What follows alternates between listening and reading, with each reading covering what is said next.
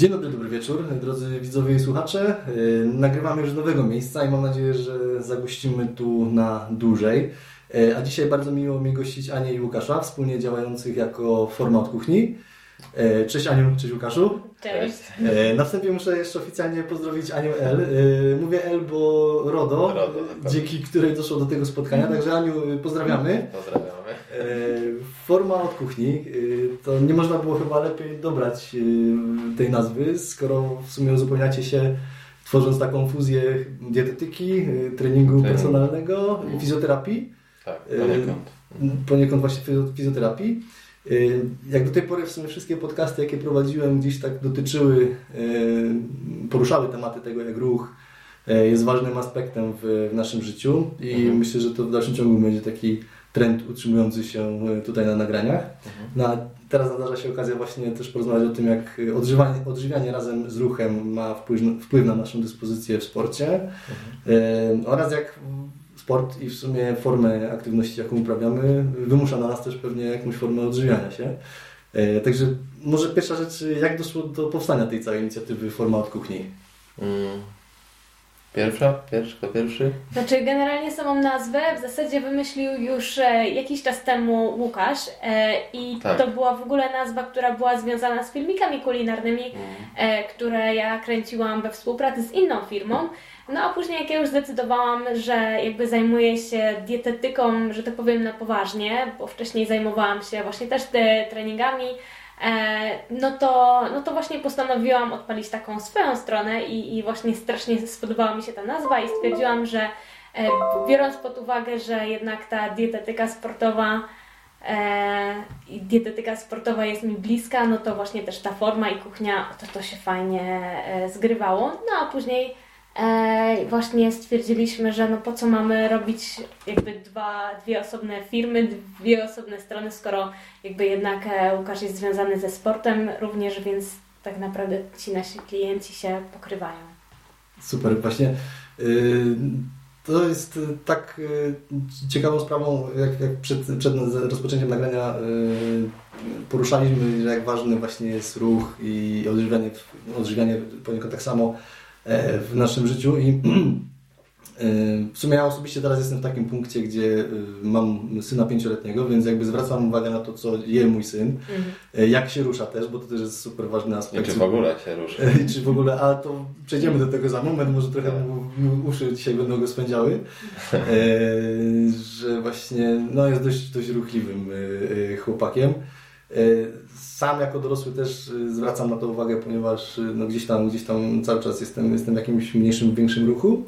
No i też no, katuję się tych rodziców i teściów, nie? Żeby też ze sobą coś robili, bo to jest jakby kolejne pokolenie, które ma zupełnie inne podejście i to fajnie teraz wszystko widać. Ja myślę, że jak przychodzi taki czas właśnie wieku średniego, to no, ludzie dochodzą do takiego momentu, że jest czas chyba, żeby zacząć, nie? Bo im dalej w las, tym będzie ciężej.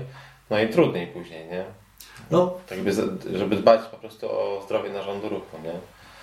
To jest ciekawe właśnie, że niektórzy mają takie dopiero podejście. No, ja na swoim przykładzie tylko mogę powiedzieć, że gdzieś miałem około 20 lat, gdzie tak faktycznie wziąłem się za sport, gdzie faktycznie byłem takim typowym kanapowcem, niezbyt rozruszanym, gdzie dopiero mi to tak przyszło no w sumie to było dość spontaniczne, ale przychodzi taki moment, a z Waszego doświadczenia, kiedy przychodzą do Was klienci, z jakich właśnie powodów między innymi się u Was pojawiają? To jest tak zawsze, że chcę schudnąć ze sobą, coś zrobić, że po prostu mam dosyć tego siedzenia, wyłączam telewizor, czy to jest na przykład żona mnie wysłała albo mąż mnie wysłała? Ale spotkałem się właśnie z takimi przypadkami i takim osobom często jest trudno zrozumieć dlaczego, nie? Dlaczego oni muszą to robić i no jedyne co właśnie do nich przemawia to, że załóżmy wnuk jest w drodze i trzeba mieć siłę, żeby się nim opiekować. To jest na przykład ta jedna strona. Z drugiej strony wiele osób na przykład uprawiało sport, tak jak Ty mówisz, na przykład w wieku 20 lat wziąłeś się za uprawianie sportu, albo na przykład jakbyś uprawiał go dużo wcześniej, nie? Od lat dzieciństwa. No i później gdzieś tam sprawy zawodowe, rozwój, kariera powodują to, że no, czasu na aktywność fizyczną jest o wiele mniej, więc jest przerwa 10 lat, 10-15 lat, no i później fajnie by było wrócić, nie? Więc też są to w głównej mierze takie przypadki, nie? Na takiej zasadzie. No, więc no, tak to wygląda, nie? Głównie, jeśli chodzi o taki fitness czy też trening personalny, nie? Bo to jest właśnie ciekawe, co mówisz pod tym względem, że na dzieci teraz się patrzy tak, że no jest to podejście faktycznie, że dzieci się mało ruszają, że są te komputery, są tablety, siedzą przed telewizorami, tego ruchu jest za mało i faktycznie nawet badania to też potwierdzają. Jak się coś tam dobrze poszuka, no to dzisiejsze dzieci są dużo mniej sprawne niż na przykład dzieci 30 lat temu. No zdecydowanie. I też jest to drugie podejście, gdzie się dzieci też troszkę ubija przed tym ruchem. Jakby podejście takich rodziców, sam się czasami na tym łapię też, że no, bardzo ruchliwe dzieci się stopuje. Nie? Tak. I to jest tak, że jakby są naturalną, wsiąść, przestań biegać, wiesz, nie skacz. No. I to jest właśnie to, że chyba... Nie skacz, masz tableta, a za kilka lat dawaj tego tableta. Dokładnie, zabieramy ci tableta. Ruszaj się. Kuriozum, nie? Dokładnie. Tak się odbija ta piłeczka. No i w sumie chyba my plus nauczyciele też jakby w pewnym sensie ta wymuszone siedzenie 45 minut w klasie w szkole to jakby też jest, znaczy ja wiem, że dla mojego syna to będzie nienaturalne, ja będę chodził w pierwszej klasie do szkoły często się tłumaczyć, dlaczego tak jest, a nie inaczej. O ile do tej pierwszej klasy pójdzie. No pójdzie na pewno, ale już w sensie chodzi mi o tą sytuację obecną, no bo jakby właśnie to jest najgorsze, co mają powiedzieć teraz ci pierwszoklasiści, nie? No bo jakby to jest, myślę, że taki ważny też moment, w ogóle pójście do szkoły w tym wieku, co jakby obecnie ci pierwszoklasiści tak naprawdę są w ogóle w takiej trudnej sytuacji postawieni, no. Bardzo poszkodowani, no kurczę, iść z tytą i stać przed Skype'em, nie? Kiepska opcja chyba. No mam nadzieję, że kurczę dojdzie do tego, że już będzie chodził normalnie.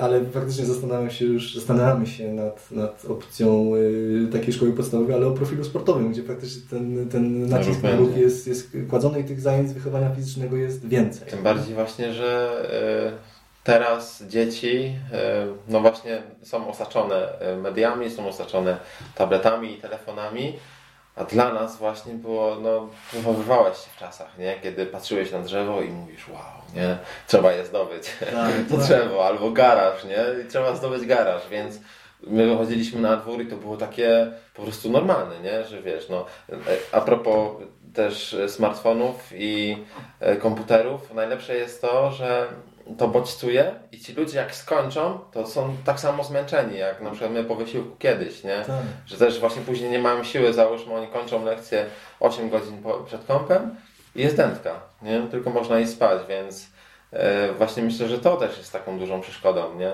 Że to kształtuje obecne czasy ich tak jakby naturalny styl życia i ja mam czasem właśnie wrażenie, że jak już zaczynam wspominać na przykład też z podopiecznymi, nie? Jak to było kiedyś pięknie, jak wychodziło się na dwór, wszyscy grali, nie? To jest tak jak ktoś starszy czasem opowiada, jak było za komuny, że to już jest taka po prostu przeszłość, nie? No i te dzieciaki aktualnie tego nie mają, oni w ogóle nie wiedzą, o czym ja mówię czasem, nie? Że kiedyś tak było, no bo dla nich normalny świat to jest, wiesz, no usiądziesz sobie, komputerek, nie? I tyle. To jest gdzieś tam dzieciństwo, nie? Wspomnienia. No, to faktycznie, no, chyba się też starzeję, bo też mam takie wspomnienia cały czas, gdzie nachodzą, że no, jakby nie patrzeć, no wychodziło się z piłką rano i się tylko, jak po nawoływaniu mamy się przychodziło do domu, nie? Na ten obiad w końcu i co trwało 5 minut. Tak, i znowu, nie? Strzała. Czy to była piłka, czy nie piłka, czy trzepak, nieważne. No właśnie. Zajęcie jakieś było. Takie czasy, no. No, ale popatrz, że tak, jak przyjdziesz się po osiedlu, czy w takiej dzielnicach, to tych dzieci praktycznie nie ja myślę, że gdyby zabrać im to wszystko, to wiesz, to oni by zaczęli spontanicznie się ruszać. Ale tak jest. Zaczęliby się ruszać i po prostu by zaczęli kminić, nie? Czym się mogą zająć. No i tak było kiedyś, bo my nie mieliśmy tego, nie? A potem właśnie jak weszła era już tabletów, no to już wiem, że z kumplami spędziliśmy, załóżmy, popołudnie tak część już w chacie, przy kąpie i potem coś się wyszło, nie? No, więc ja myślę, że to, no i wtedy mogłaby to ta dzisiejsza młodzież zrozumieć, nie? Rozumieć, też chyba ten wzorzec z góry musi jakiś mimo wszystko iść, czy to z rodziców, czy właśnie od wychowania w szkole. No, tak. Już 2 razy miałem okazję narzekać tutaj, troszeczkę narzekać na łamach podcastu właśnie na wychowanie fizyczne w szkole, no bo no nie jest jakiś wygórowany, nie oszukujmy się, nie jest ten nacisk na to kładzony. Widać to na pewno u Was po Waszych klientach, że ani tak samo jeśli chodzi o żywienie, nie? Wydaje mi się, że ta wiedza jest jeszcze chyba znikoma. Tak jeszcze ktoś pójdzie sobie pograć nawet w tą piłkę gdzieś tam, czasami z kumplami, nie? Po pracy czy po szkole. Tak. Ale z jedzeniem chyba jest dużo gorzej, co? No tak, dlatego że jakby to jest trochę jakby level wyżej, nie? Że okej, no najpierw zadbajmy, dobra, trochę się poruszamy, coś tam, no ale bez przesady, dieta to nie, bo jakby ciągle... Dieta to odchudzanie.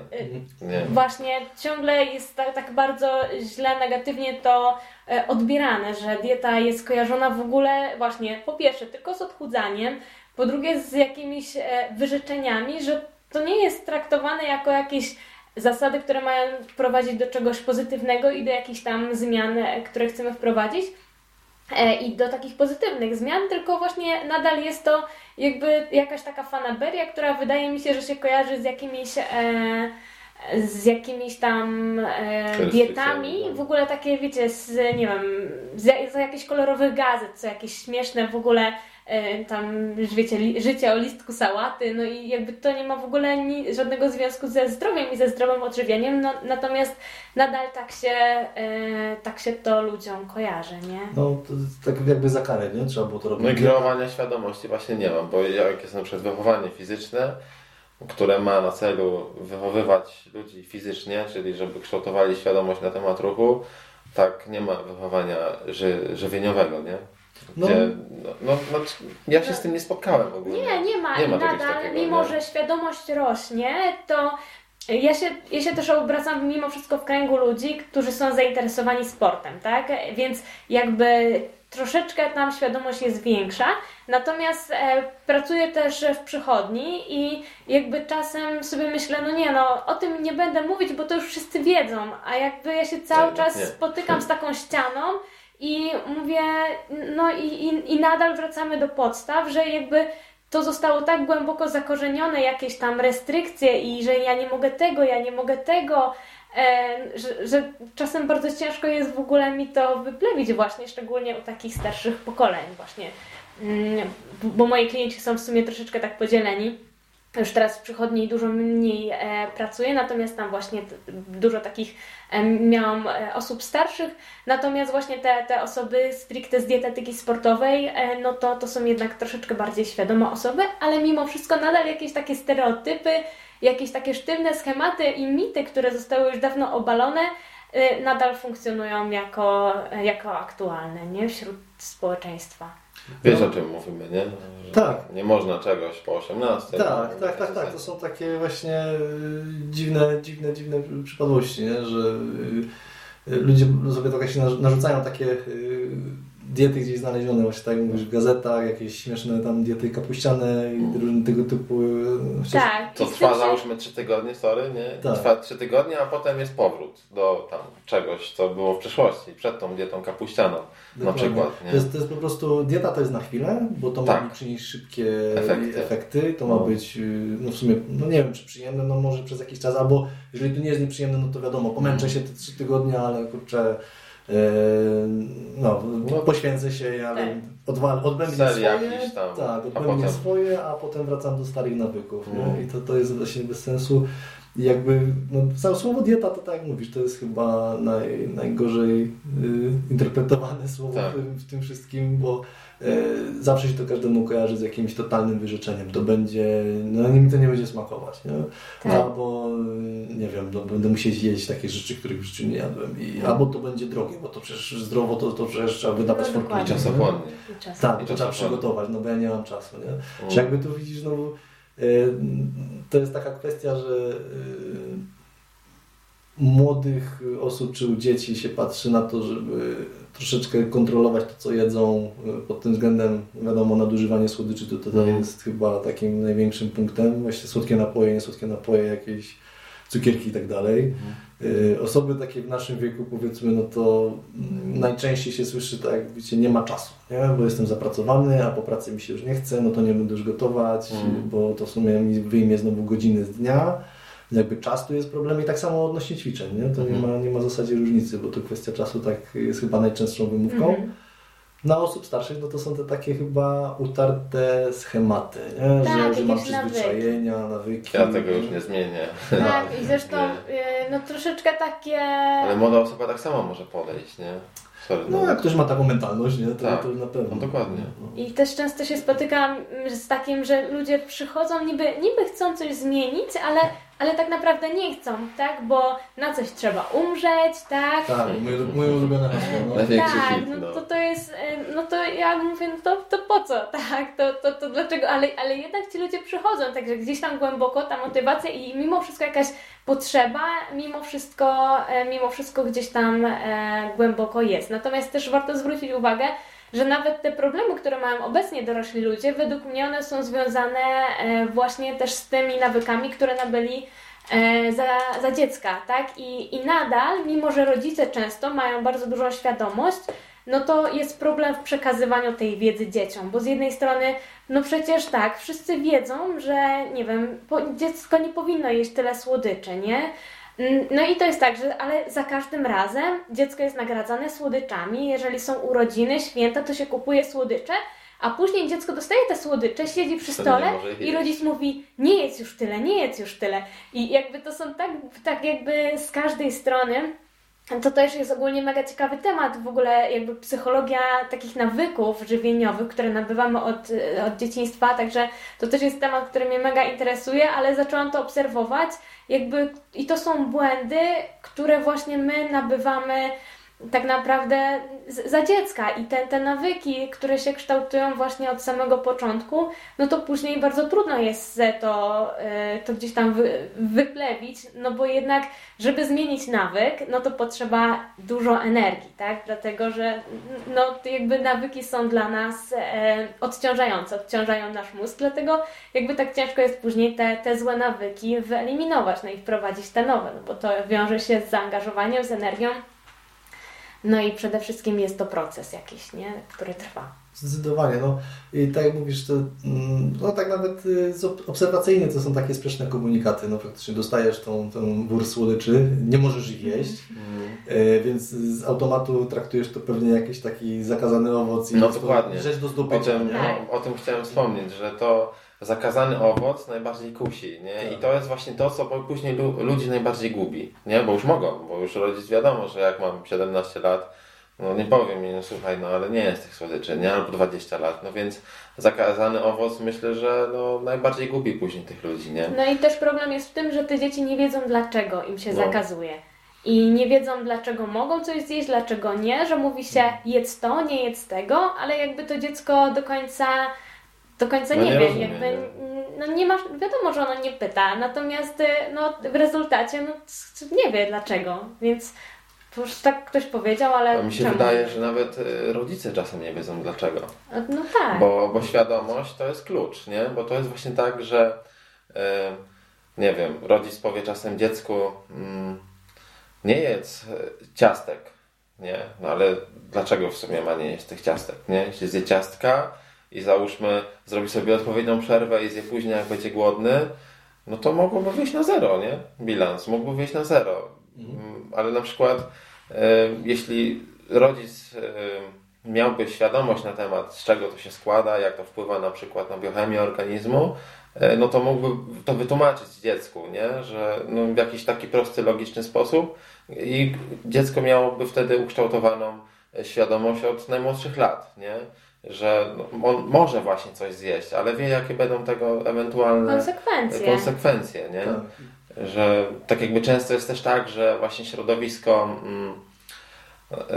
takie trenerskie jest kojarzone z tym, że wiesz, musi być turboczysta micha i zazwyczaj jest tak, że ludzie, którzy idą w to i trzymają turboczystą michę, nie pozwalają sobie na żadne inne przyjemności żywieniowe, no to później też to rzucają, bo to jest ogromnie męczące, no i nagle wracają właśnie do jakichś takich zakorzenionych nawyków, które no niekoniecznie są dobre, nie?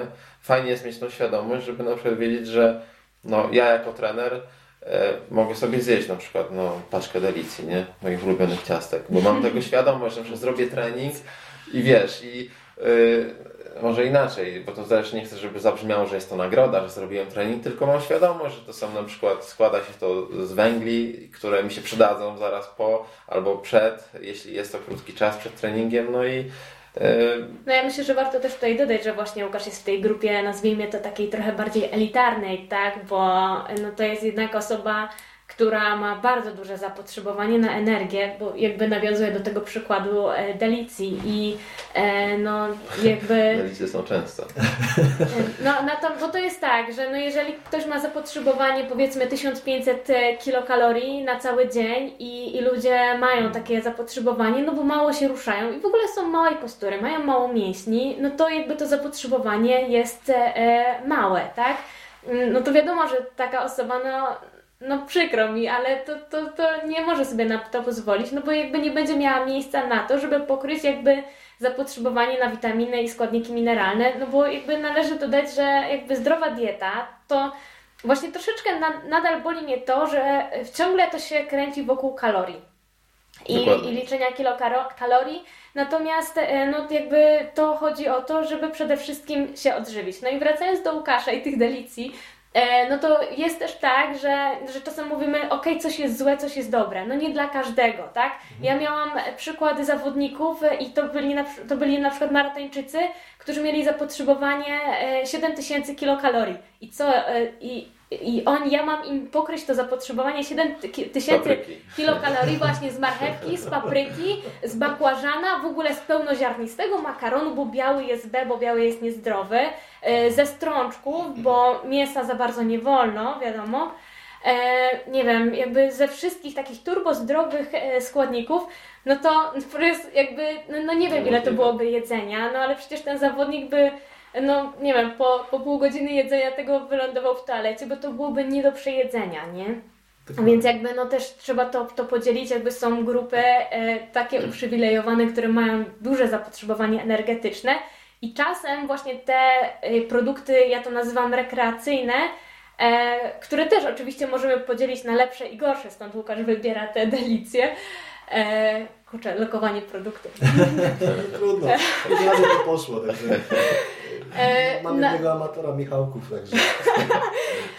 No jakby, stąd właśnie warto to rozdzielić, że no to też nie jest tak, że coś jest złe, coś jest dobre, no po prostu my musimy nauczyć się korzystać z tego, co mamy obecnie w sklepach. Natomiast powiedzmy w 2000 kilokalorii Łukasz jest w stanie pokryć zapotrzebowanie na te witaminy, na minerały, na pełnowartościowe węglowodany. No a jakąś tam pulę kilokalorii, ze względu na to, że potrzebuje tej energii dużo, może właśnie sobie jakby dostarczyć z takich produktów właśnie rekreacyjnych, więc to jest też takie dosyć elastyczne podejście, o którym się w sumie nie mówi i jakby ta dieta jest nadal taka czarno-biała, nie? No ja myślę, że właśnie podsumowując, najważniejsze jest kształtowanie świadomości, nie? Żeby powstała edukacja na ten temat, że ty możesz, właśnie nie, że dziecko nie może, bo dziecko sobie myśli, kurczę, jak to nie mogę, no to właśnie bardziej tego chcę, bo nie mogę, bo jest to logiczne, tak jak wspomniałeś o zakazanym owocu, tylko możesz, ale wiedz kiedy, dlaczego, miej świadomość na ten temat, nie? Więc myślę, że no to jest kluczem. Świadomość na temat żywienia i tak samo świadomość na temat treningu, nie? Myślę, że to jest właśnie trening osobny temat, ale nawet rozmawialiśmy dzisiaj z Anią o tym, że trening właśnie kojarzy się ludziom, wiesz, trening to musi być trening, wiesz, tak, muszę się spocić, muszę mieć trening, nie? Boleć. Trening to jest, że idę na trening, tak. Nie wiem, pali, piecze, zadyszka, no jak tego nie ma, to nie jest trening. No i że to nie jest postrzegane w kontekście ruchu, nie? Ruchu jako po prostu czegoś, co jest nam potrzebne do życia. I dla zdrowia. No dla zdrowia przede wszystkim, nie? Tylko trening to musi być trening, a jak nie zrobię trening, no to siedzę w domu, bo dzisiaj jest dzień nietreningowy i leżę cały dzień. Siedzę i tak jakby nie zadbam później o to, żeby się rozruszać, nie? No dokładnie. No, ale w ogóle nie trzymał żadnego jakiegoś stylu żywieniowego. No jest w tym coś. Ale to faktycznie się też zmienia z wiekiem, ale to jedna rzecz jest, tak jak mówicie, że wszystko się teraz sprowadza do liczenia kalorii. no ale też właśnie to jest to, że nikt nie zwraca uwagi na jakość tych kalorii, nie? I to jakby niedostosowanie tej jakości tych kalorii do tego, jaką aktywność w życiu wykonujemy. Nie? Tak. To jest chyba tutaj właśnie, tak jak mówicie, ten brak tej świadomości plus no a właśnie tak łapię się też na tym, że gdzieś tam na Instagramie czy na Facebooku właśnie głównie jest promowane to, mam jakiś, najprostsza forma tego, jak dbać o to, co się je, to znać swój bilans kaloryczny i ładować więcej, jeśli chce urosnąć, a odcinać, jeśli chce maleć. Okej, to jest jakaś baza, nie? Od tego się powinno wyjść, ale kolejnym jakby krokiem jest do tego to, jak aktywny jesteś w ciągu dnia, nie? Czy leżysz cały dzień, czy na przykład poruszasz się pieszo, jeździsz na rowerze, czy trenujesz kurczę jako amator, czy jako zawodowiec, gdzie tych treningów masz nieraz 2 w ciągu dnia. I jakość właśnie tych kalorii typu, jak ktoś tam właśnie łyknie Delicję czy Michałki i tam przepala tych 1000 ileś kalorii w ciągu dnia, no to nie zrobi takiego wrażenia na kimś, kto niestety tej aktywności nie ma. Nie? Oczywiście. No dokładnie o to chodzi i też właśnie ja to zauważam w kręgu takich osób, które są w kręgu osób fitness, nie? Że tam się niby dba o dietę, natomiast tam się tylko liczy kilokalorie i makroskładniki, nie? Więc jakby po prostu bilans makro musi się zgadzać, no ale nic poza tym. I jakby ja też przez to zaczęłam się rozwijać bardziej w dietetyce klinicznej, dlatego że jakby skończyłam dietetykę sportową i moim takim celem, ogólnie planem na siebie, powiedzmy, było współpraca ze sportowcami i generalnie z osobami aktywnymi fizycznie. No i w pewnym momencie się okazało, że te osoby, które przychodzą do mnie rzeczywiście po dietę, pod sport, one jednak mają jakieś problemy zdrowotne i te osoby może nie były otyłe, chociaż niejednokrotnie też mają nadwagę, tak? Bo mówmy się, że osoby, które trenują rekreacyjnie czy nawet zawodowo, to nie zawsze są, że tak powiem, szczypiorki. No i przede wszystkim jakby zapominamy o tym, że to ma nie tylko wpływać na to, czy my będziemy więksi, czy mniejsi, ile będziemy mieć tkanki tłuszczowej, ale przede wszystkim jak będzie pracował cały nasz organizm, dlatego że to wszystko mega na siebie oddziałuje.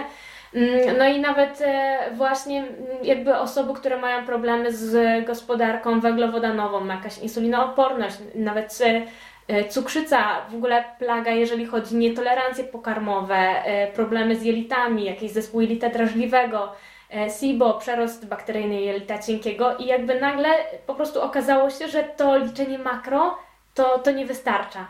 I to bardzo często, te problemy zdrowotne właśnie dotykają sportowców właśnie dlatego, że trening jest mega takim stresorem. I to jest bodziec, który cały czas ich uderza i nawet uszkodzenia mięśni, często niedosypianie, czasem właśnie nawet za mało tych kalorii, tak? Powoduje, że to jest ogromny stres dla naszego organizmu i on tak jakby uaktywnia pewne nasze gdzieś tam zakorzenione geny, które są odpowiedzialne za ujawnienie się jakichś chorób. I się okazuje, że no fajnie, liczyłam, niby dbałem o dietę, liczyłem makro, liczyłem kalorie, ale jednak coś nie gra. I jednak się okazuje, że właśnie w tym momencie, kurczę, jednak trzeba iść do dietetyka. Może jednak trzeba coś więcej, aniżeli tylko liczyć te kalorie, nie? No i to w sumie mnie sprowadza teraz do takiego pytania, jak sobie walczyć z nadmiarem, bądź też jakby przykładowa sytuacja, że ktoś chce zrzucić zbędne kilogramy, to jedni rzucają się właśnie w trening, inni za dietę. Która droga powinna być pierwsza, albo która jest lepsza, albo czy powinno to iść równomiernie? Myślę, że równomiernie.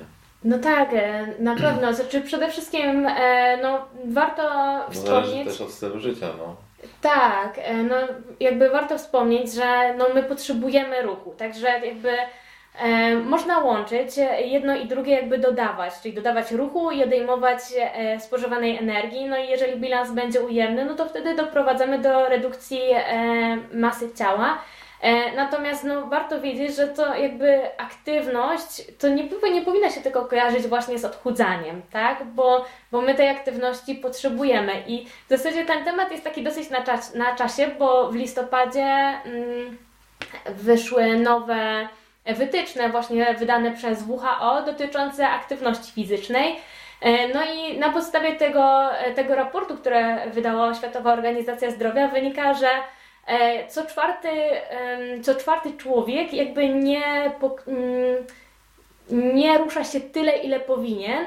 I co gorsza, aż 3/4 dzieci i młodzieży nie spełnia tych średnich kryteriów, które uznano za te, które są nie po to, żeby schudnąć, tylko żeby utrzymać zdrowie, tak?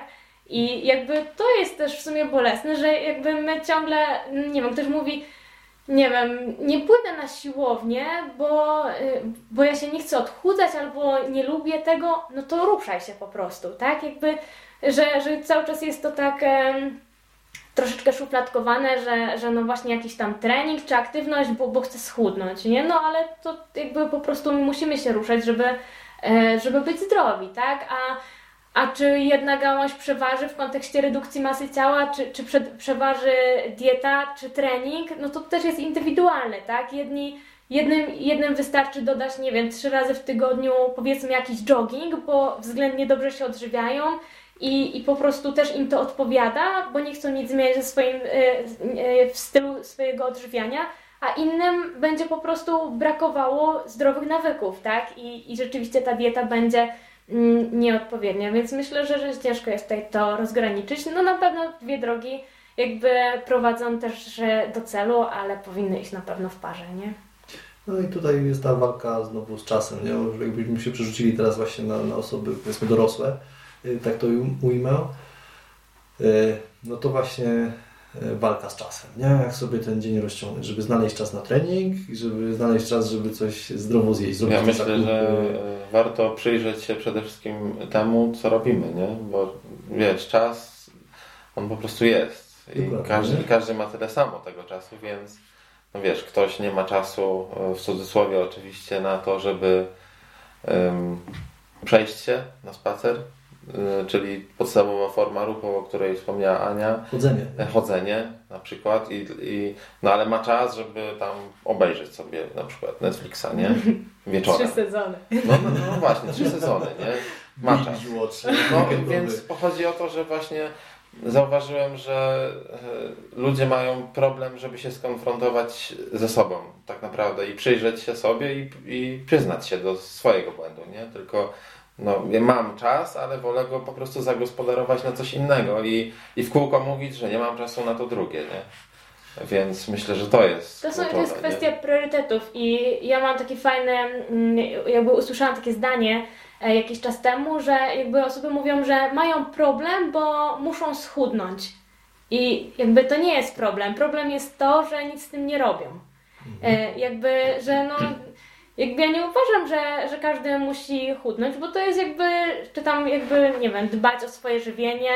No każdy ma swój rozum, tak? I to jest każdego indywidualna sprawa. Oczywiście są takie zalecenia, jeżeli ktoś chce być zdrowy, no ale jeżeli tobie nie zależy na zdrowiu i dobrym samopoczuciu, no to nie. No i jakby to jest też taki paradoks, bo właśnie myślę o tych rodzicach, nie? Bo też tak o tym powiedziałeś, że powiedzmy, no zaczyna się, powiedzmy, poważne życie i dobra, dziecko do szkoły, drugie dziecko do przedszkola, trzeba ugotować obiad, tu jeszcze, nie wiem, trzeba zakupy ogarnąć w domu, ale jeszcze trzeba iść do pracy. No i jakby, że w pewnym momencie fiksujemy się na tych obowiązkach takich zewnętrznych, no a zapominamy o tym, że chociażby, żeby być dobrym rodzicem, no to musisz być przede wszystkim zdrowy. Bo co z tego, jeżeli ty będziesz jakby stawiać wszystko ponad twoim zdrowiem, czyli dzieci, powiedzmy pracę, tak, bo muszą być pieniądze, bo musi być posprzątane w domu, natomiast ty tego wszystkiego nie zrobisz, jeżeli będziesz schorowany i niesprawny, tak, więc jakby mówimy, że nie mamy czasu, ale w pewnym momencie to, że my teraz nie mamy czasu, uniemożliwi nam wykonywanie tych czynności później, nie? To nas niestety później może wyłączyć z tego typu zajęć. No i też oprócz tego, że nie będziemy później dyspozycyjni na tyle, żeby właśnie to wszystko przekazywać, to powinniśmy też w jakimś stopniu być tym wzorem, nie? Też dla dziecka, bo to też przykład idzie z góry, nie? Zawsze idzie z góry. No dokładnie. Dzieci są zapatrzone w rodziców, więc Znowu też posłużę się swoim przykładem, bo to w sumie jedyny przykład, jaki w tej chwili mam, takie z pierwszej ręki, no to jak zacząłem sobie gdzieś tak luźno startować w jakichś takich biegach, to nawet nie było żadnej strony moje przymuszenie, tylko taki odruch syna, że tata, ja też chcę tak pobiegać. Nie? I było Dokładnie, przykład, nie? Tak. Naśladowanie. I no trafił się jakiś taki bieg mikołajkowy na Dolinie Trzech Stawów, tam dla dzieci na 50 metrów, no młody wystartował, dostał medal, nie? No i super, no sam chciał, nie? Więc się patrzy na swój wzór, nie? Dokładnie, więc to jest też super ważne. No z tym jedzeniem to jest troszeczkę gorzej, ale też znowu nie można popadać w właśnie taką skrajność tego zabraniania, tak jak mówisz, bo no tak... Ale to też jest wzór, dlatego że tak samo jest z jedzeniem. Jeżeli nie wiem, no bo często jest tak, że nie wiem, na przykład dziecko czegoś tam nie chce jeść, no ale jeżeli rodzic też tego nie jadł, albo jakby tego nigdy nie było w domu, no to nie dziwne, że dziecko tego nie będzie jadło, tak? To tak samo, według mnie to tak samo się opiera na tym, że dziecko jednak obserwuje, jak też rodzice jedzą, kiedy jedzą, jaka jest atmosfera podczas tego jedzenia, jakby to wszystko są składowe, które się jednak łączą. No ja też ostatnio gdzieś trafiłem na takie dosyć dwa fajne wpisy blogowe, gdzie w jednym było opisywane to, że przy żywieniu dzieci znowu to jest bardzo ważne, żeby rano było zjedzone to śniadanie w pierwszej kolejności, właśnie żeby tą gospodarkę, tą glikogenu gdzieś troszeczkę pilnować, żeby nie było tych takich napadów głodu i później jedzenia co popadnie. To jest jedna rzecz, a druga rzecz te wzory, no i wspólny posiłek jakiś w ciągu dnia z rodzicami, nie? Że chociażby ten obiad czy kolację wspólnie zjeść, nie? Że to jest dosyć ważne.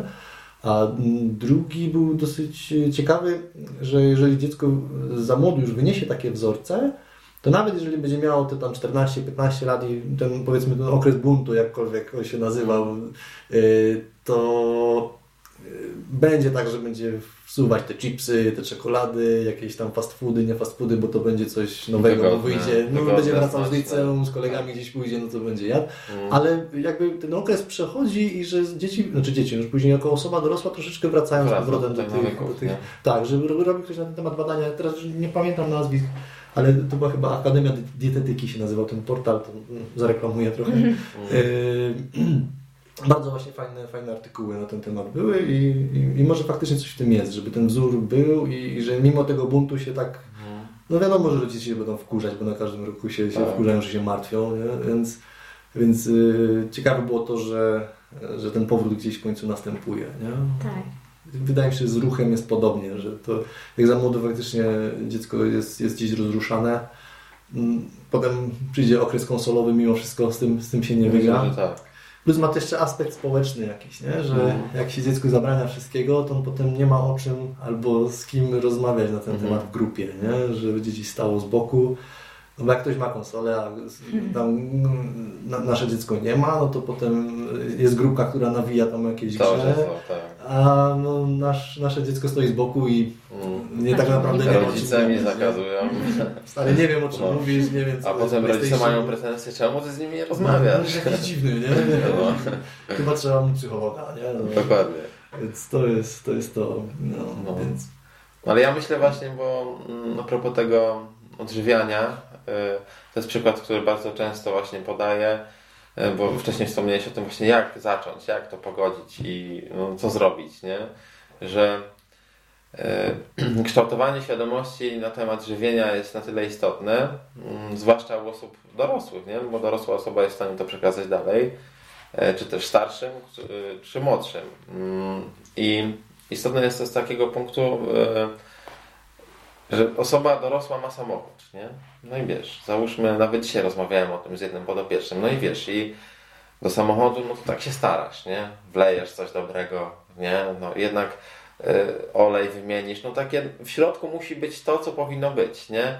No a my wkładając coś do swojego organizmu, często jeśli osoba nie jest świadoma, no nie myśli o tym, kurczę, co tam się dzieje, nie? W środku, w jelitach, co się będzie działo z moim myśleniem później, czy to wpłynie może na mój mózg, na to, jak ja się będę czuł, jakie będę miał samopoczucie, dokładnie, na umiejętność skupienia się, czy to, że mi się bulgocze w jelitach jest normalne, czy ja idę do toalety, załóżmy 3 minuty po zjedzeniu posiłku jest normalne, że tak jakby właśnie to, że na przykład mnie wysypuje na twarzy, czy to jest normalne? Jakiś trądzik. Dokładnie, jakby wiesz, nasz organizm nam daje po prostu sygnały, że coś jest nie tak.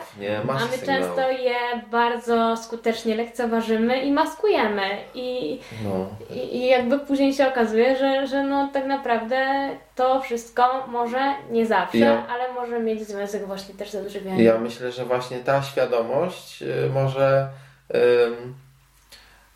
może budować dobre wybory u ludzi, nie? Czyli ja mam świadomość, że ja mogę, kto mi zabroni zjeść tego, ale ja wiem, jak to na mnie wpłynie, nie? Czyli jeśli ja się będę potem źle czuł, jeśli nie będę miał energii, źle to, łatwiej mówiąc, wpłynie na mój organizm, no to czy mi to jest potrzebne, nie? Czy ja się chcę tak czuć, no więc ja myślę, że problem jest z tym, że ludzie, my jako ludzie rzadko myślimy o tym, co się dzieje w nas, nie? W środku. Co się dzieje w środku nas.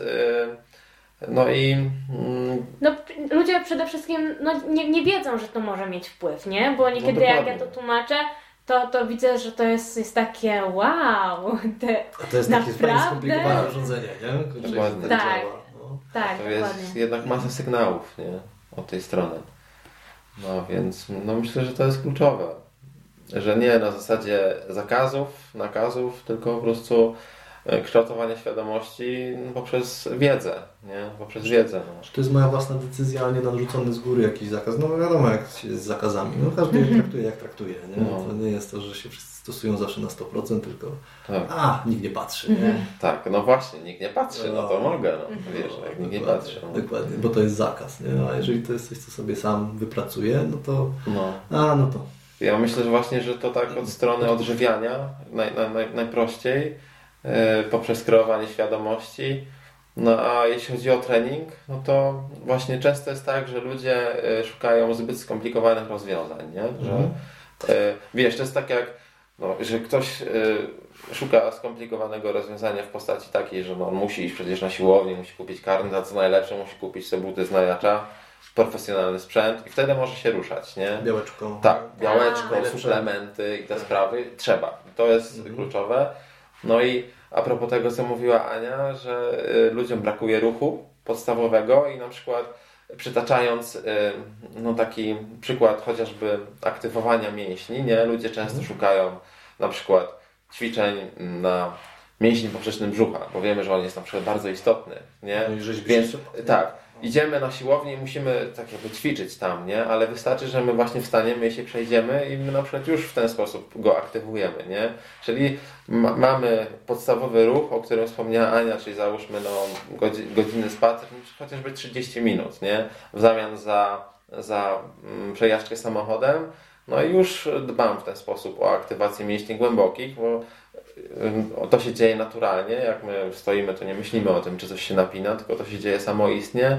I w ten sposób dbamy na przykład o układ krążeniowo-oddechowy, nie? W banalny sposób de facto, nie? Więc myślę, że tego ludziom brakuje i a propos tego wsłuchiwania się w siebie, co jest też bardzo istotne, i z punktu widzenia też psychodietetyki, że ludzie jedzą z przyjemności, nie?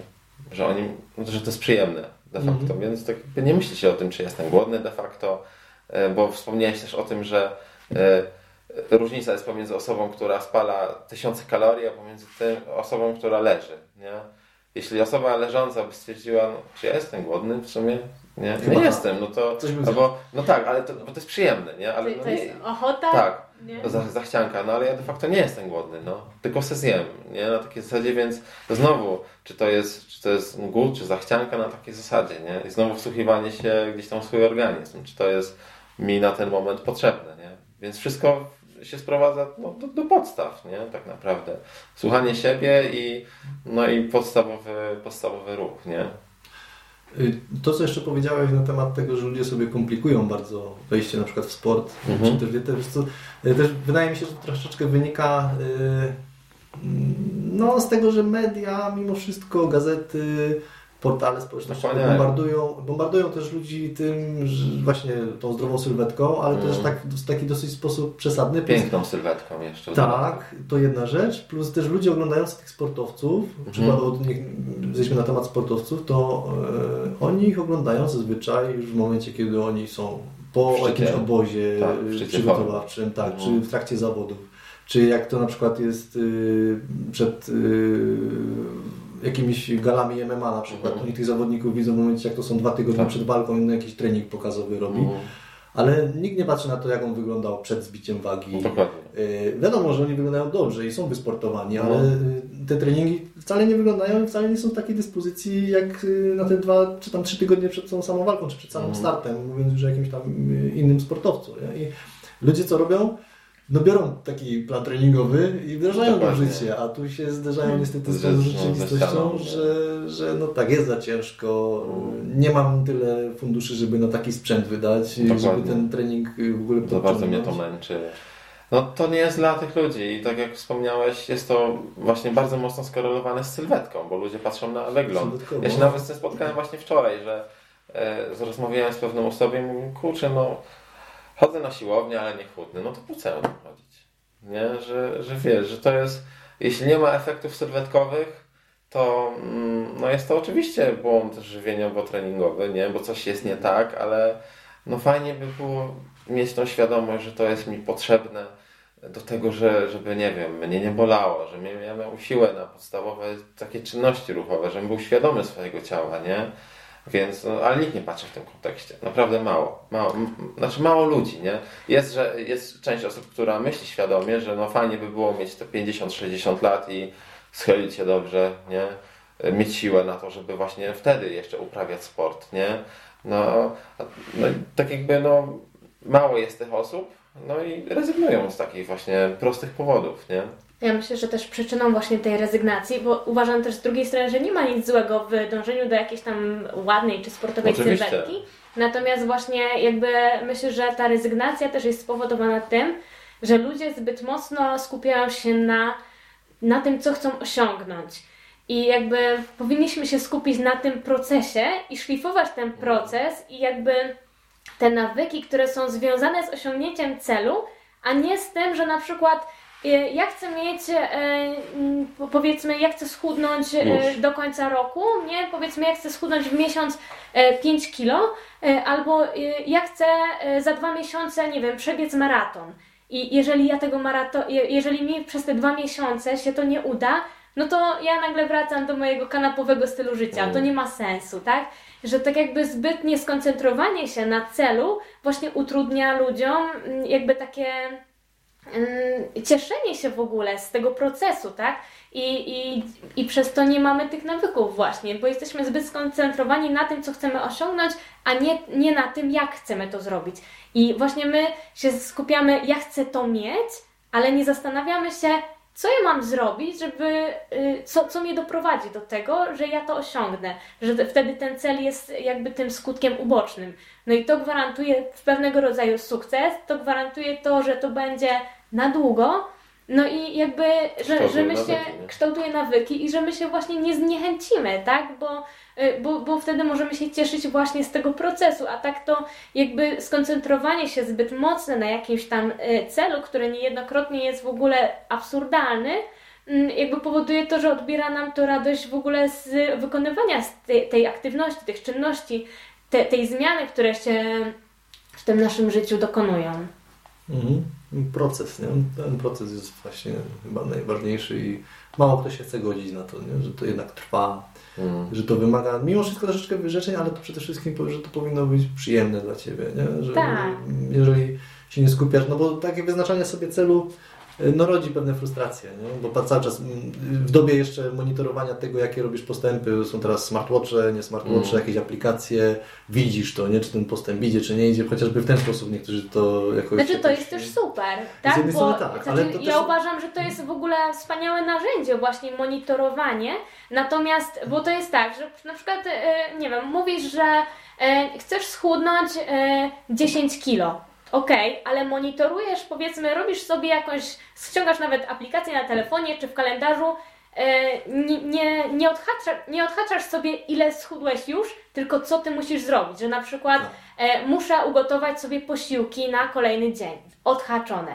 Muszę, 30 minut uprawiać dowolną aktywność fizyczną, odhaczone, czyli ja jakby monitoruję te czynności, które mnie do tego doprowadzają, a nie jakby to, czy to już się stało, bo to się samo nie stanie, tak? No, żeby coś zmienić, to trzeba coś zmienić. Nie? No i rodzi to takie właśnie niebezpieczeństwo w postaci tych pułapek, że tą frustrację z powodu tego, że tych postępów nie widzę, albo no po prostu moje ciało jest takie, a nie inne i nie będzie do tego pasowało i tutaj narodzi się taka niechęć do tego, nie nadaje się do tego. Znowu się nie udało. Tak, no i to jest później takie błędne koło.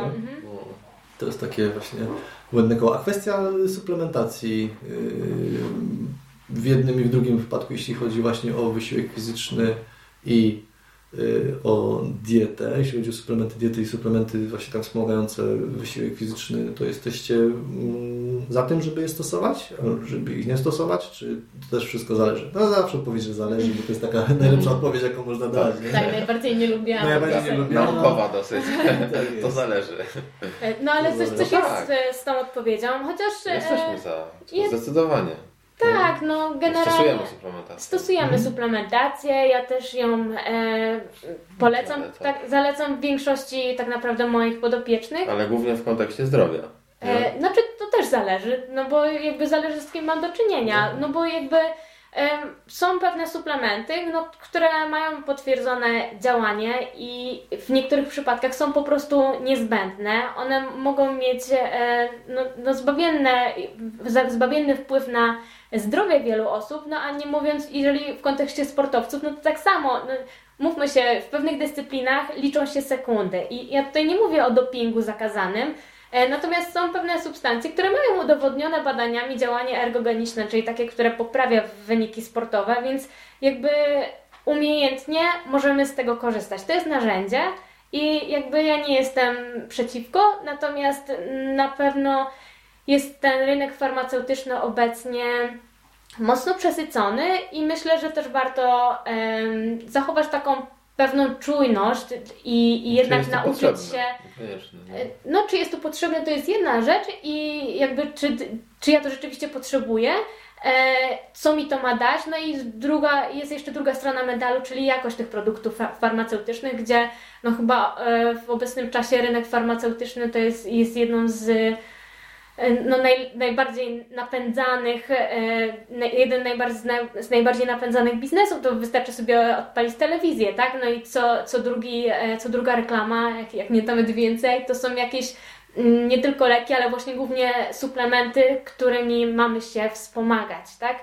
Natomiast no, też trzeba na pewno mieć to na uwadze, że trzeba umieć to też weryfikować i ja też bardzo mocno przestrzegam przed tym, żeby tak kolokwialnie mówiąc, no nie łykać tego wszystkiego, co gdzieś tam mówią. Mamy problemy techniczne. Nieważne, wytnie się w kadrze. Tak, także no faktycznie jesteśmy też bombardowani. No, masz taką dolegliwość, weź to. Masz dolegliwość typu B, weź tamto. Nie? No to też potęguje pewnego rodzaju takie lenistwo, tak? No jak to? Nie ma magicznej tabletki na to? Jakby, no że jednak... To jest to kształtowanie świadomości właśnie. Tak, i ja uważam, że to jest, że warto z tego korzystać w umiejętny sposób, tak naprawdę jak ze wszystkiego, ze wszystkich innych produktów, nie? No dokładnie. To jest taki problem, że jednak telewizja w dalszym ciągu jest uważana za ten jedyny wyznacznik tego, co robi z tej prawdy i niestety zawitała dość mocno w naszym życiu i niepotrzebnie czasami się aż tyle tego wszystkiego słuchamy. To według Was co tak najbardziej ludzi w końcu blokuje przed skorzystaniem z usług dietetyka bądź trenera personalnego?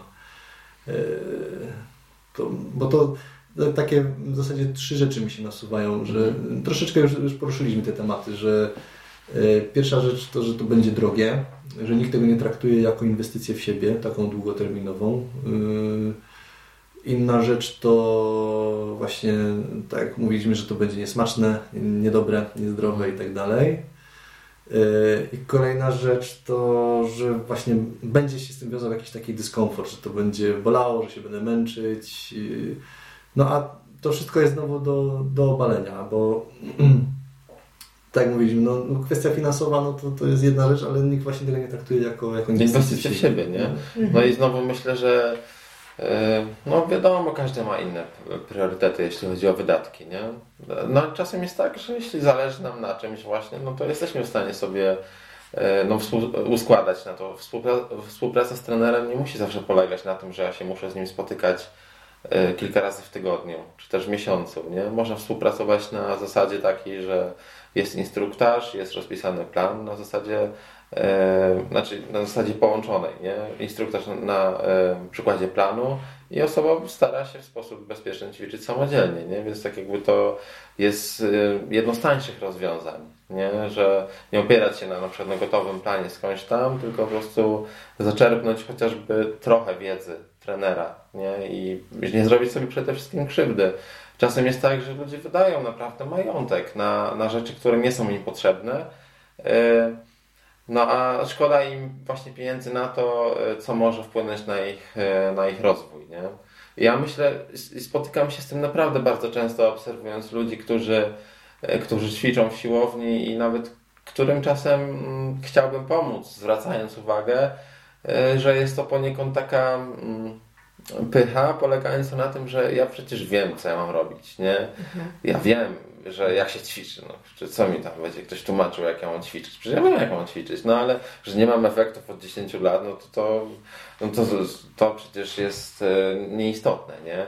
Więc ja myślę, że tak ludzie, no i nie wiem, pycha albo strach, załóżmy, nie? Przed oceną, że no trener nie jest od tego, żeby oceniać i mówić, ty ćwiczysz źle, jesteś słaby, i myślę, że niejednokrotnie ludzie boją się spytać, nie? Boją się pytać o to, czy coś robią, a jak coś robić i tak dalej, nie? Więc ja myślę, że no dużo jest takich istotnych kwestii, nie? Takich blokad. I to też u osób starszych chyba też dosyć mocno jest widoczne, bo ja widząc kogoś starszego trenującego na siłowni, czy biegającego po parku, czy tam zasuwającego z kijkami po górach, no to kurczę, myślę sobie, ja też bym chciał tak za te 30 lat wyglądać i też to samo robić. Tak. Ale chyba za dużo właśnie osób ma taką blokadę przed tym, żeby zacząć. I może nie wiem, czy takie lekkie uczucie wstydu, że kurczę, wszyscy będą się na mnie patrzeć, bo ja już się nie nadaje i taki właśnie brak takiej pewności siebie w tym, nie? A żeby zacząć, to myślę, jest to znowu blokada spowodowana z brakiem świadomości już nawet nie w kwestii tego, co może mi ruch dać, jeśli chodzi o przełożenie na zdrowie narządu ruchu, nie? Ale to ma właśnie wymiar ogromny, na przykład też taki psychospołeczny, nie? Że ja nawiązuję nowe relacje, idę jednak do ludzi. No my jesteśmy stworzeni do tego, żeby żyć w stadzie, nie? Jak człowiek jest zamknięty, no to nagle wariuje, nie? Więc ja myślę, że właśnie jeśli ja wyjdę do ludzi, to się już lepiej poczuję, nie? Jeśli ja będę robił coś dla siebie, będę się rozwijał, no to już się będę lepiej czuł, nie? Że to ma o wiele głębszy wydźwięk, ruch. To nie jest właśnie tylko właśnie tam, nie wiem, sylwetka, tylko jeden tam aspekt, nie? Tylko naprawdę jest wiele rzeczy, nie? Jeśli chodzi o sam ruch, więc ja myślę, że znowu wszystko się to rozchodzi, że media bombardują nas z tej strony, że ty musisz być tak idealny jak ten sportowiec, a nie jesteś, więc po co ci to, nie? Koniec z tym. Nie? Myślę, że też problem z treningiem jest taki, że mimo wszystko jest taki stereotyp, że trening związany jest z byciem na siłowni i trenowaniem w siłowni, czyli ćwiczeniem na maszynach, czyli dźwiganiem jakichś ciężarów, jakby tak w taki bardzo oldschoolowy sposób, czyli powiedzmy, nie wiem, jakaś tam pani księgowa, która ma 40 lat, sobie myśli, że ona nie pójdzie przecież na siłownię, bo ona wcale nie chce się rozbudować i że przecież jak to ona nie będzie tam na tych maszynach, tam spoceni mężczyźni, i jakby, że właśnie znowu są jakieś takie pewne stereotypy tak mocno zakorzenione i zapominamy o tym, że jakby form ruchu, nawet na siłowni, nawet w tym klubie jest multum. Teraz to wszystko tak poszło do przodu i przecież siłownie są tak dobrze wyposażone, że dają ogromne możliwości i różnorodność w ogóle wszelkich form aktywności fizycznej. I to nie jest tylko ściąganie drążka do klatki, czy tam wiosłowanie ze sztangą. Dokładnie.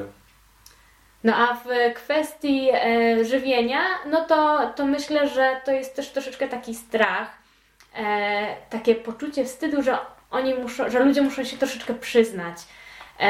I to jest taki trudny moment, że troszeczkę trzeba się przyznać do tych swoich błędów popełnianych, chociaż może też nie zawsze, tak? Bo tak jak mówię, w sumie my cały czas też podczas nawet podczas rozmowy mówimy o odchudzaniu, natomiast ja paradoksalnie mam też wiele podopiecznych, którzy się zgłaszają do mnie, bo chcą przybrać na masie. I nie tylko, oczywiście mimo wszystko zdecydowana większość to są osoby, które chcą zbudować sylwetkę na siłowni, ale są to też osoby, które jakby w kwestiach zdrowotnych chcą przybrać, tak? Bo jakby takie osoby też są. Natomiast wracając gdzieś tam do tego, dlaczego ludzie rezygnują z tej współpracy, to właśnie jest to takie troszeczkę obnażenie z tych nawyków, tych negatywnych, więc muszą się przyznać do pewnych błędów. Druga rzecz też jest taka, że często ktoś mi mówi, a ja bym do pani przyszedł, ale ja tak lubię jeść mięso, a ja bym do pani, mi by się przydała jakaś dieta, ale ja nie wytrzymam bez tych słodyczy. Nie, ja to nie dam rady się wstrzymać ściśle jakieś rozpiski. I znowu to, że dieta się kojarzy z eliminacją, z wyrzeczeniami i ze ścisłą rozpiską. A ja przyznam, że coraz więcej pacjentów, z którymi współpracuję, to jest współpraca na zasadzie edukacji, że jakby to nie jest tak, że tylko ktoś dostaje dietę, okej, za miesiąc się spotykamy, no ile pani schudła, ile pan schudł, albo co tam się zmieniło w tych wynikach badań, tylko jakby to jest często wysyłanie materiałów edukacyjnych, to są jakieś prezentacje, to jakby jest przede wszystkim przekazywanie wiedzy, więc myślę, że wiele się na przestrzeni lat zmieniło jakby w takim prowadzeniu dietetycznym.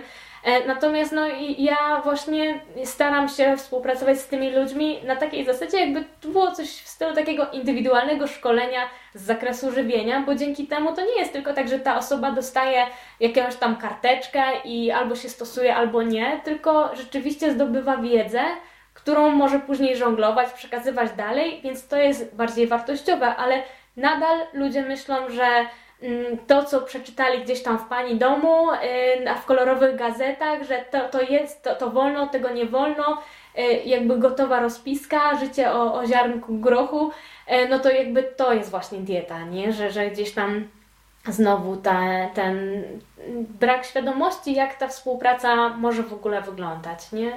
No i te aspekty, że też drogo i to już też wspominałeś to oczywiście. Tak. To też jeden z argumentów.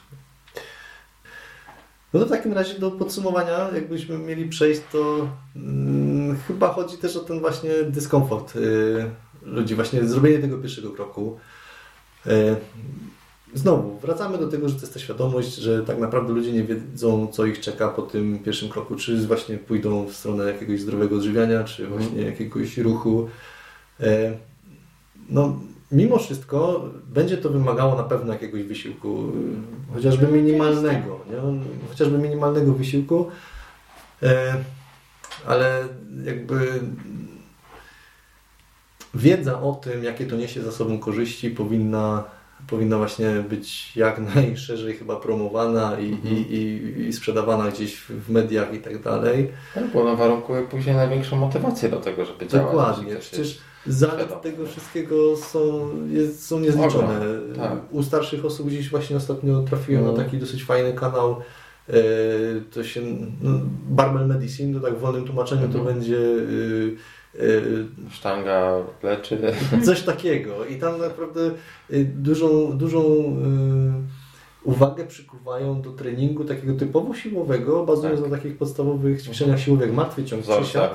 Tak, u starszych osób. I tam się okazuje, że na przykład przy leczeniu osteoporozy to się sprawdza, nie? Gdzie ta gęstość kości może przestaje spadać. Nie wiem, czy się zwiększała, czy nie. Nie chcę po prostu tutaj szerzyć jakiejś dezinformacji, ale wpływało to bardzo pozytywnie. Właśnie, a co starszych osób często dopada? No właśnie złamania i tak dalej. Właśnie to są takie dosyć drastyczne przykłady, ale jeśli chodzi o na przykład o samo kształtowanie świadomości mięśniowej, nie? O czym na przykład też wspomniała Ania wcześniej, że pani, która siedzi przy biurku, stwierdza, że ona przecież nie pójdzie dźwigać sztangi, albo wyciskać na maszynie, albo robić czegokolwiek, nie? No ale ona może nie ma świadomości, że jeśli na przykład złamie sobie kiedyś nogę albo będzie miała operację, to ona nie będzie miała siły obrócić się wokół własnej osi na łóżku. To jest właśnie największy problem.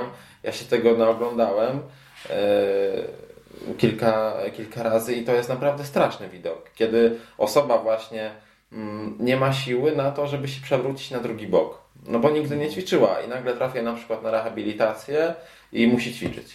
Nie? A potem ona na przykład stwierdza po tej rehabilitacji, że kurczę, ona się świetnie czuje po tej rehabilitacji, a potem wraca do domu i znowu nie ćwiczy. Nie? Więc no to jest znowu wszystko wraca do braku wiedzy. Nie? Ja myślę, że też dużym problemem jest to, że człowiek nie chce się przyjrzeć sobie i się skonfrontować z sobą, czyli przyjrzeć, co ja muszę zrobić de facto i jeśli ja chcę coś robić, no to muszę to robić, a nie ulegać temu głosowi, który pojawia się w głowie, że jestem do kitu i nie dam rady, nie? Więc myślę, że to jest kluczowe, a później idzie z górki, nie? Po prostu. Ania, jakieś słowa podsumowania w tym temacie? Nie, no myślę, że Łukasz to dobrze wszystko ujął, także ja się jak najbardziej pod tym podpisuję. Ja również, obiema rękami się pod tym podpisuję jak najbardziej.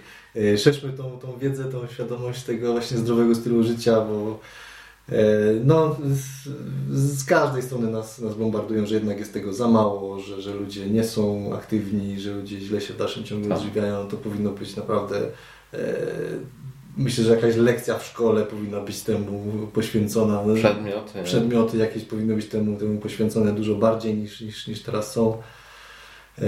Także gdyby ktoś chciał się z Wami skontaktować, skorzystać z usług, poszerzyć swoją wiedzę na temat dietetyki, na temat treningu personalnego, treningu ogólnie, jak Was może złapać? Na mediach społecznościowych? Tak, głównie chyba na Facebooku. Tak, na Facebooku widniejemy jako Forma od Kuchni. No i też prowadzimy na Instagramie swoje osobne profile, Ania Forma od Kuchni i Łukasz Sawicki, jakby mój profil. Właśnie na Facebooku wrzucamy takie ogólne treści dietetyczno-treningowe, a na Instagramie już jesteśmy troszeczkę bardziej podzieleni na dietetykę i właśnie na trening. To ja ze swojej strony bardzo zachęcam do śledzenia i do kontaktu z Anią i z Łukaszem. Ja Wam bardzo dziękuję za rozmowę. Mega fajna rozmowa. Mam nadzieję, że uda się to jeszcze kiedyś powtórzyć. Może w takim składzie, może solo, zobaczymy. Także zapraszam wszystkich jeszcze raz do Ani, do Łukasza. Dziękuję wszystkim widzom i słuchaczom za oglądanie, za słuchanie. A jeszcze raz Anię pozdrawiamy ze względu na RODO L. Także dzięki wielkie jeszcze raz i do zobaczenia, do usłyszenia. Na razie. Dzięki wielkie. Cześć.